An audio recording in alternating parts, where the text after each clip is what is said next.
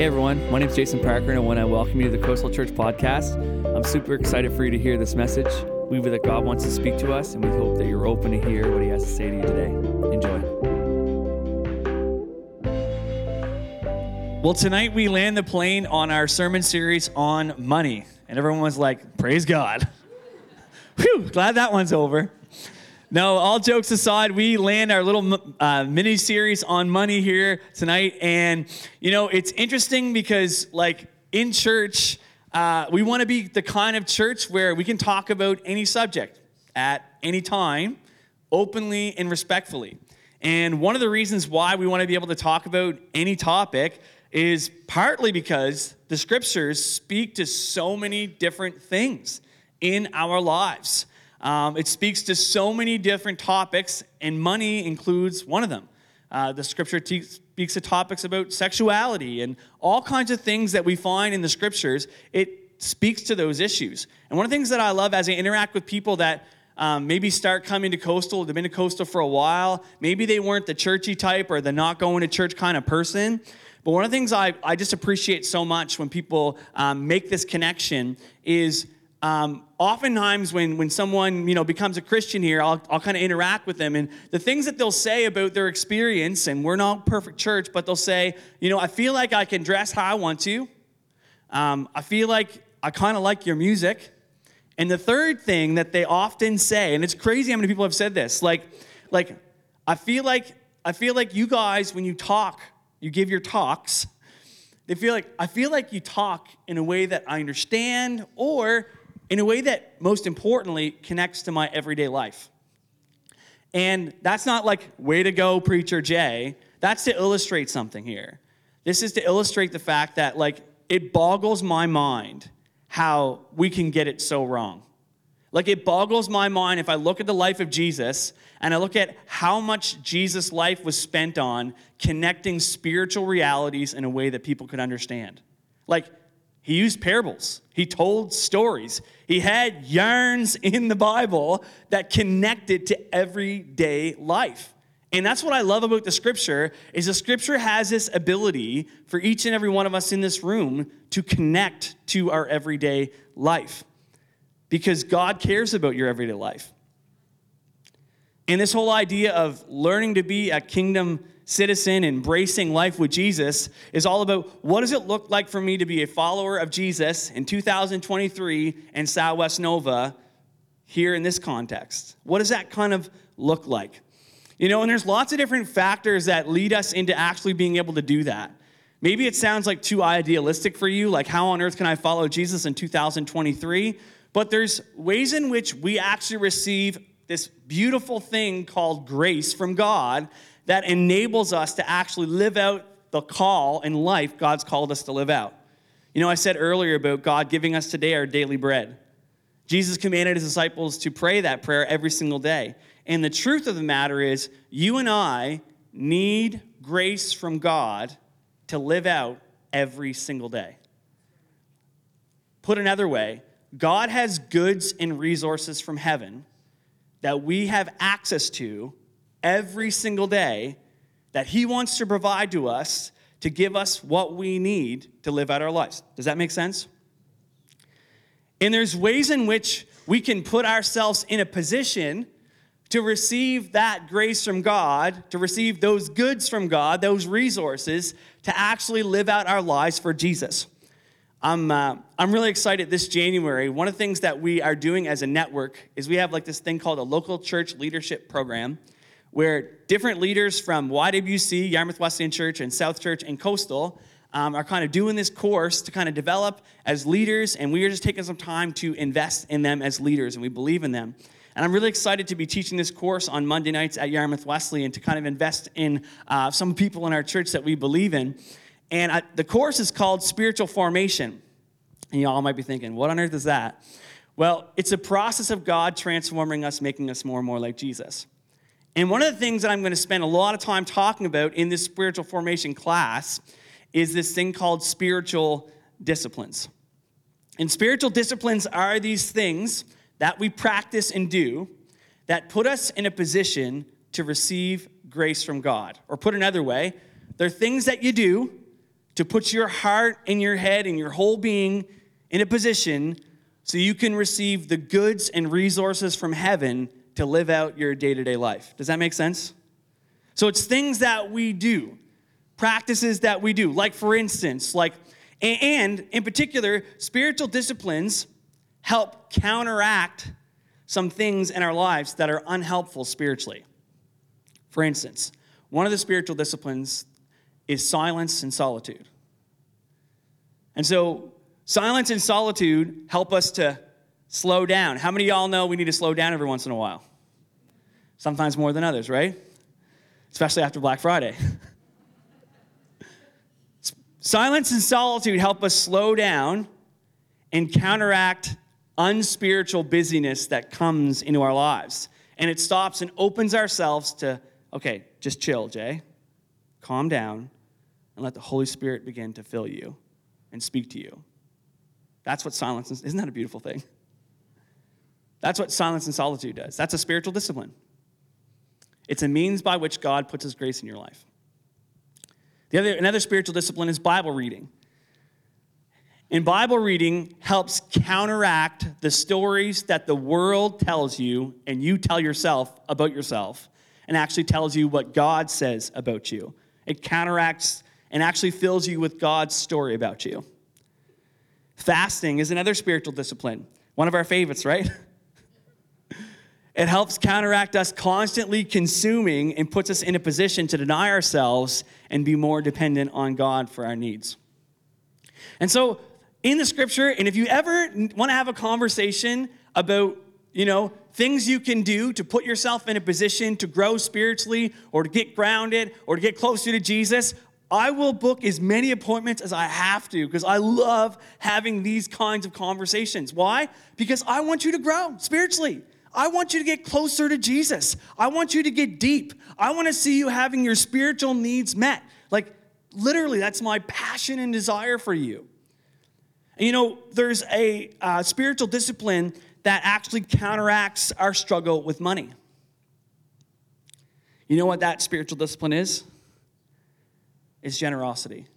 It's giving. Generosity counteracts the spiritual hold the love of money has on us by taking that very thing that has a hold on us and using it to honor and worship God. We're going to look at an example of generosity that Jesus talked about in Mark chapter 12, verse 41 to 44. Mark chapter 12, verses 41 to 44. This is what the scripture says. And he sat down opposite the treasury and watched the people putting money into the offering box. Many rich people put in large sums, and a poor widow came and put in 2 small copper coins, which make a penny. And he calls his disciples to him and said to them, "Truly I say to you, this poor widow has put in more than all those who are contributing to the offering box. For they all contribute out of their abundance, but she, out of her poverty, has put in everything she had, all she had to live on." And so there's 4 things I want to say tonight about generosity as it relates to the spiritual discipline of generosity. The first one is this.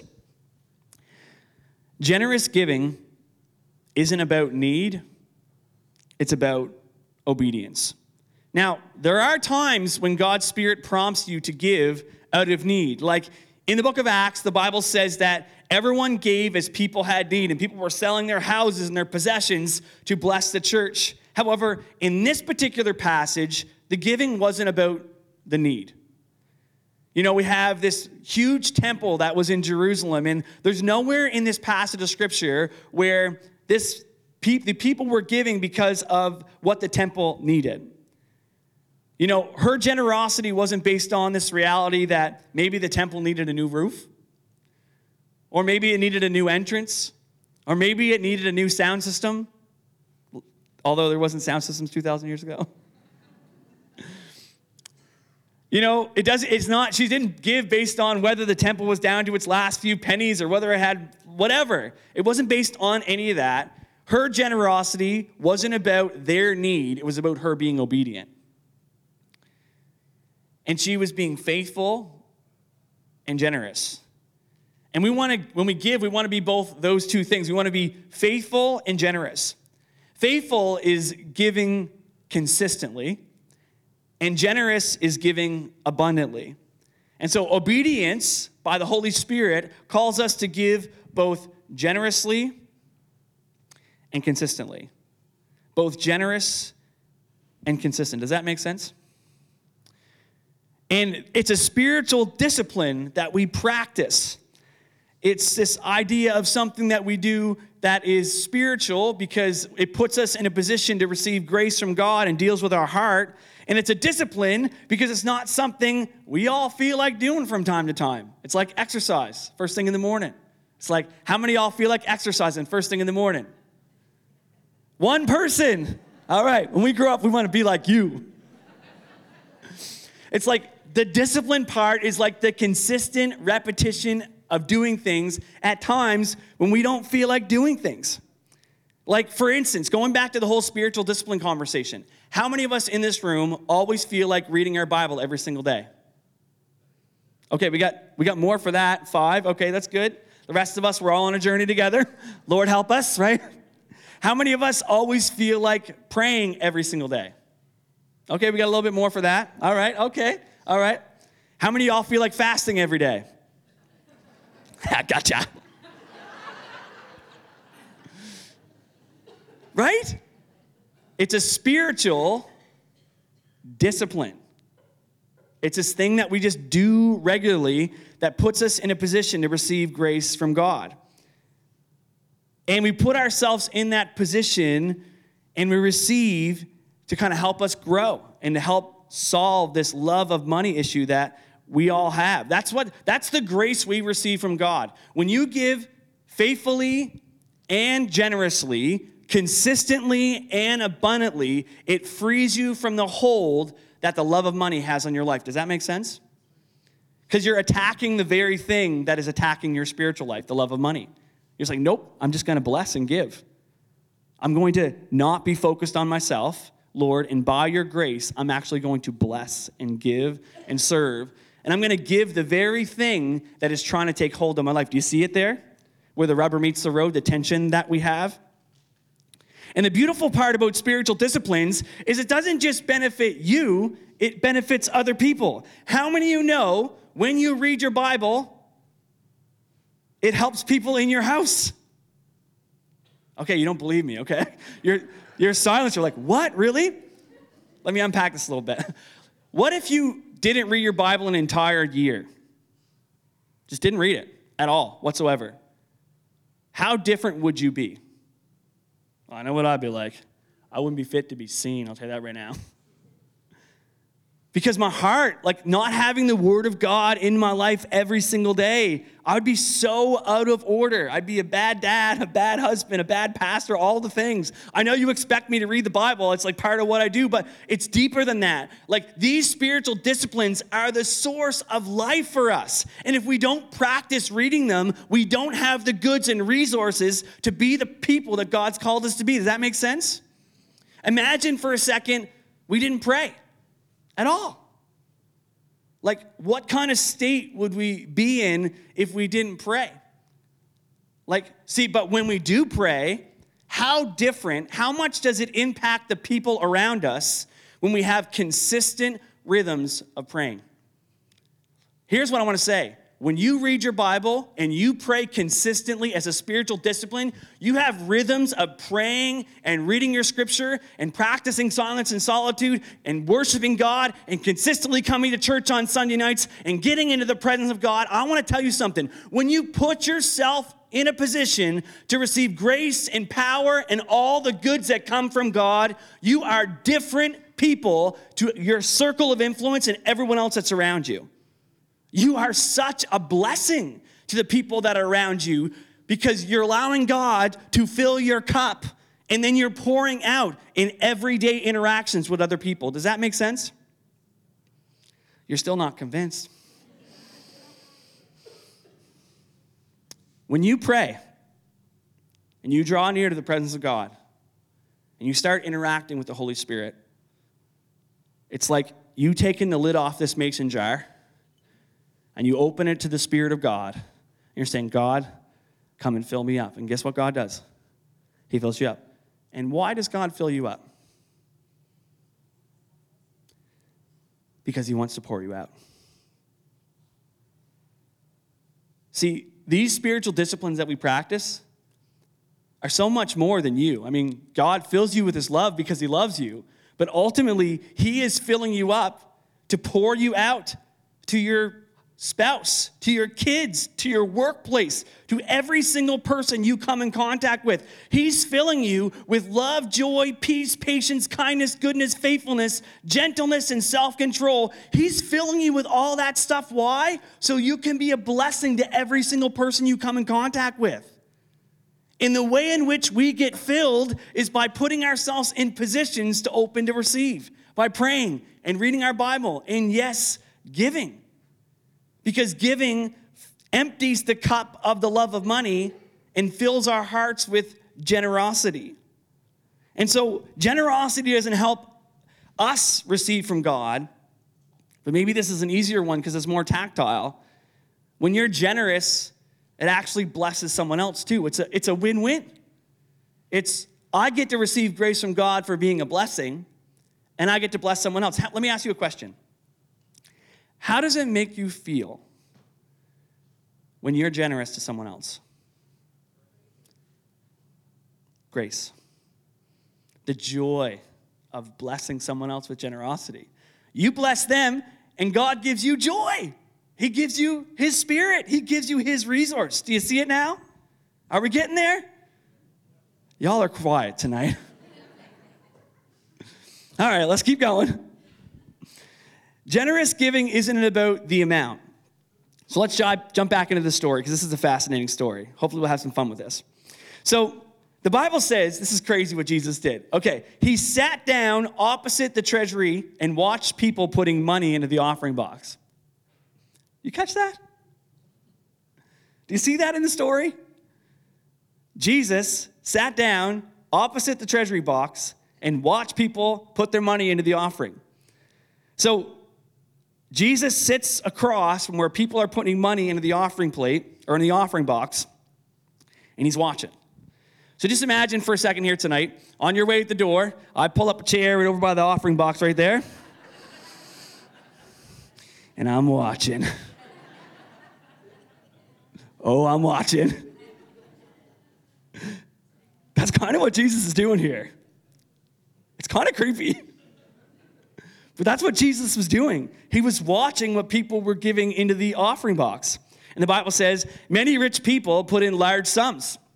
And a poor widow came and put in 2 small copper coins, which makes a penny. So in the temple at the time, in this particular court, there were like 13 offering boxes. And they were kind of in the form of a trumpet. And so I was in this room earlier, and I was like, oh, we got sconces in here. This maybe would help people. So I want you to look around the room for a second. And there's actually 12 sconces. 2 of them are both behind the curtain, so you can't see them. But I want you to imagine that they're kind of down like maybe 3 more feet. You know what I'm talking about the sconces things? They're the things that have lights on them.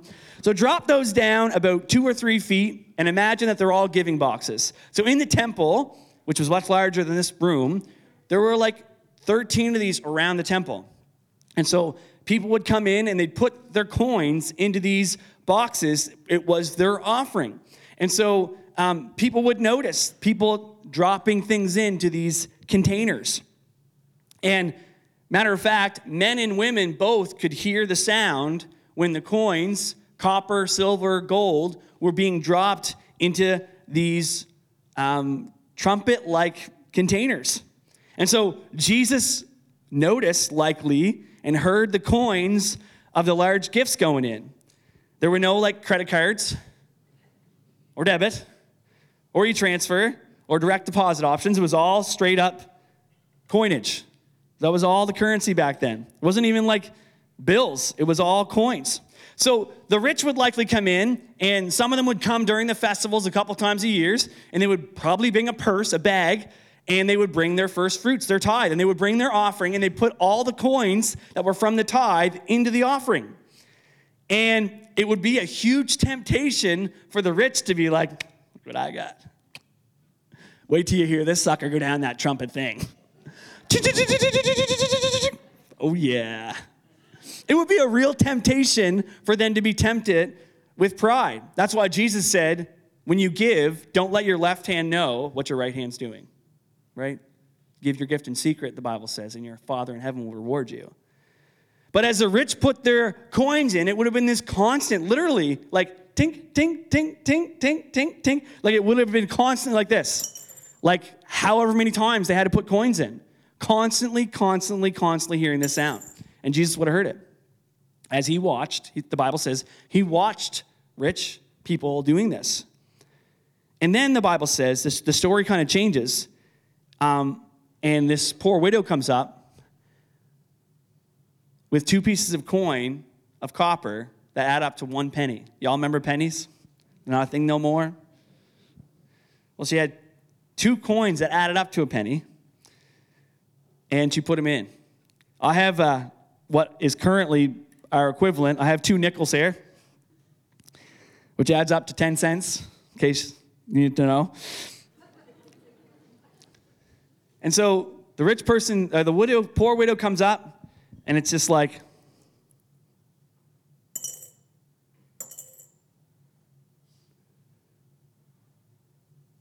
and she walks away. Just 2 coins that add up to a penny.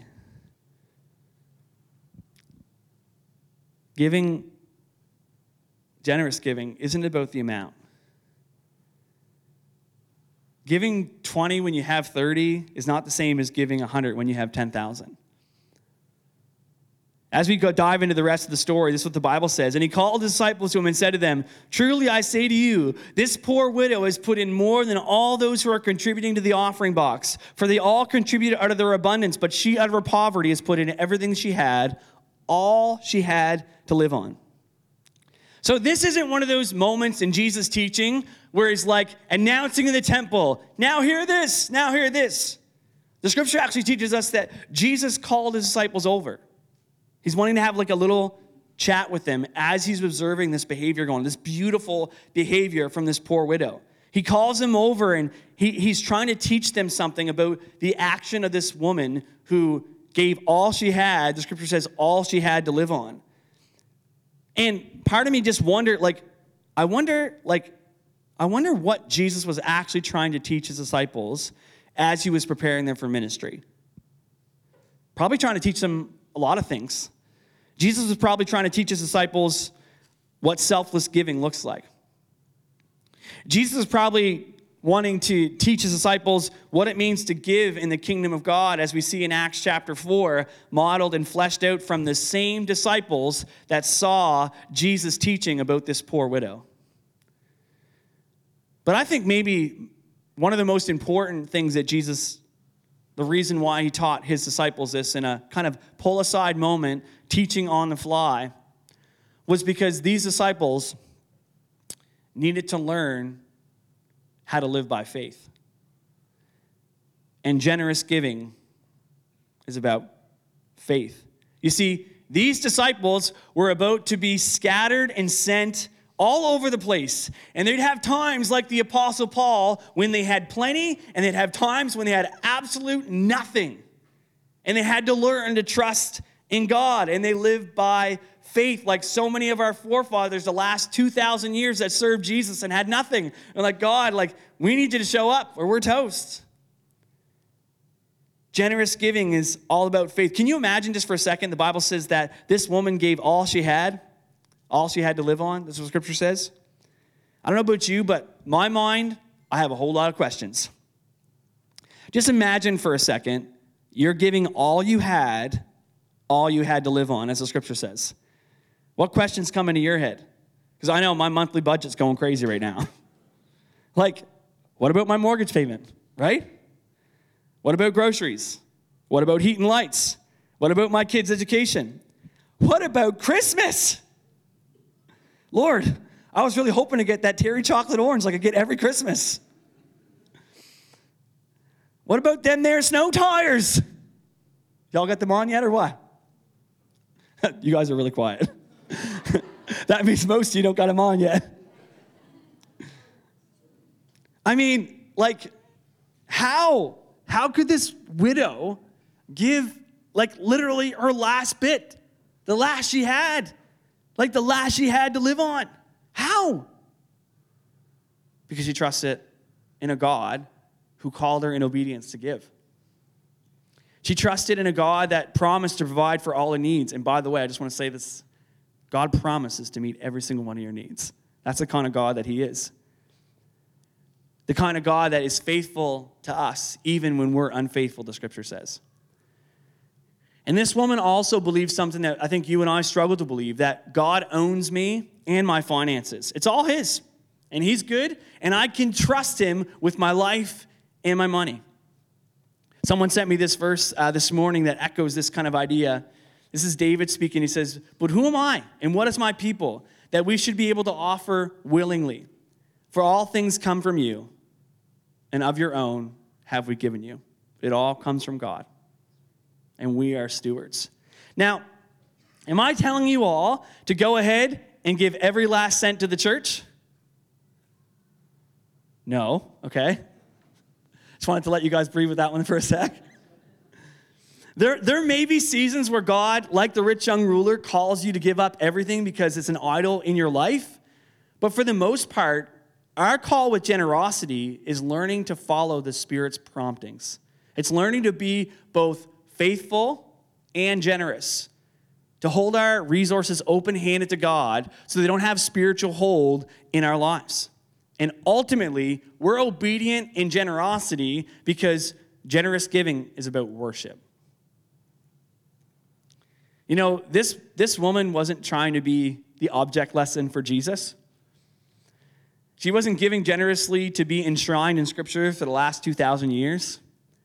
She went to the temple for one reason, because she wanted to worship her generous God who gave generously to her and gives generously to us. I want to ask you a question.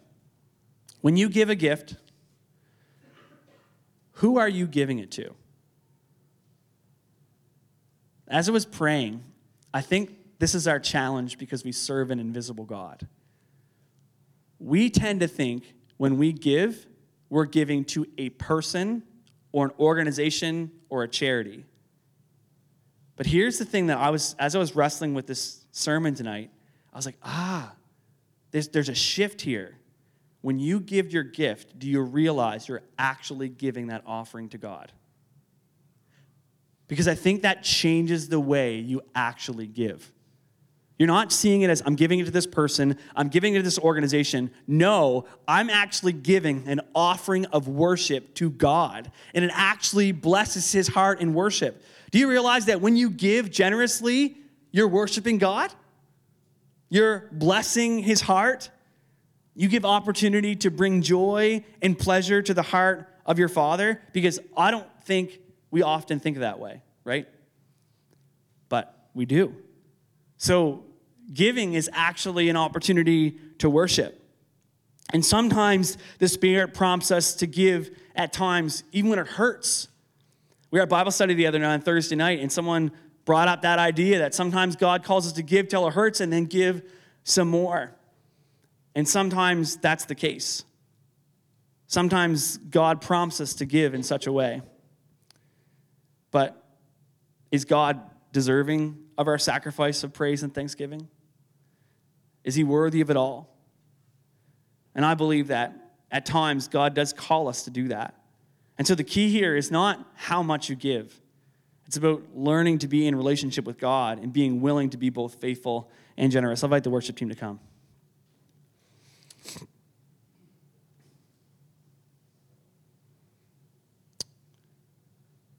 On Thursday and again today, I've been praying over this message. And I'll be honest, I probably prayed over this message more than I pray over most messages, partly because it's a hard message to give to people, even though being generous actually is a spiritual discipline and helps us to receive grace from God. But I probably prayed more about this not because it was hard, but because of the potential I believe Coastal has. Now, practically speaking, for those of us in this room, being obedient to this might mean, for some of you, it might mean starting to give for the very first time. For some of you, it might mean God is prompting you to give till it hurts in a kind of way. Whatever the case may be, I don't need to be God in your life. Let the Holy Spirit speak to you as he would lead you to give.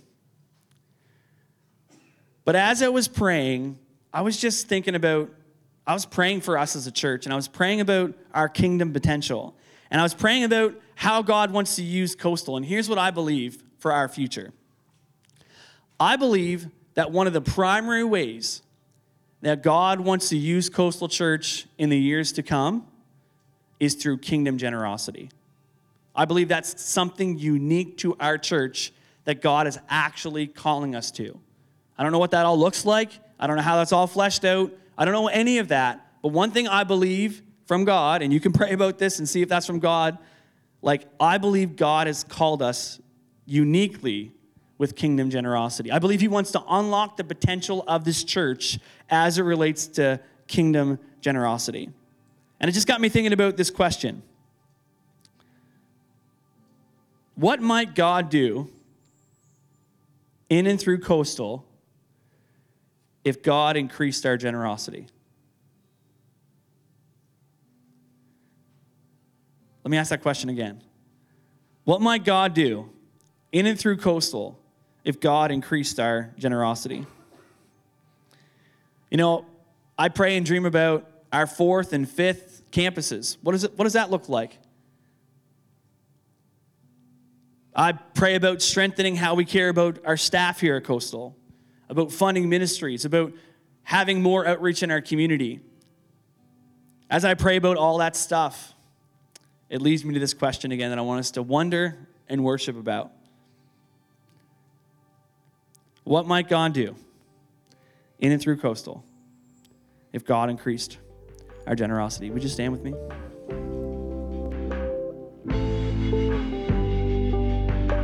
We really hope that this message has motivated you to go deeper in your relationship with Jesus and has inspired you to join us in our mission to take Jesus into every community of Southwest Nova.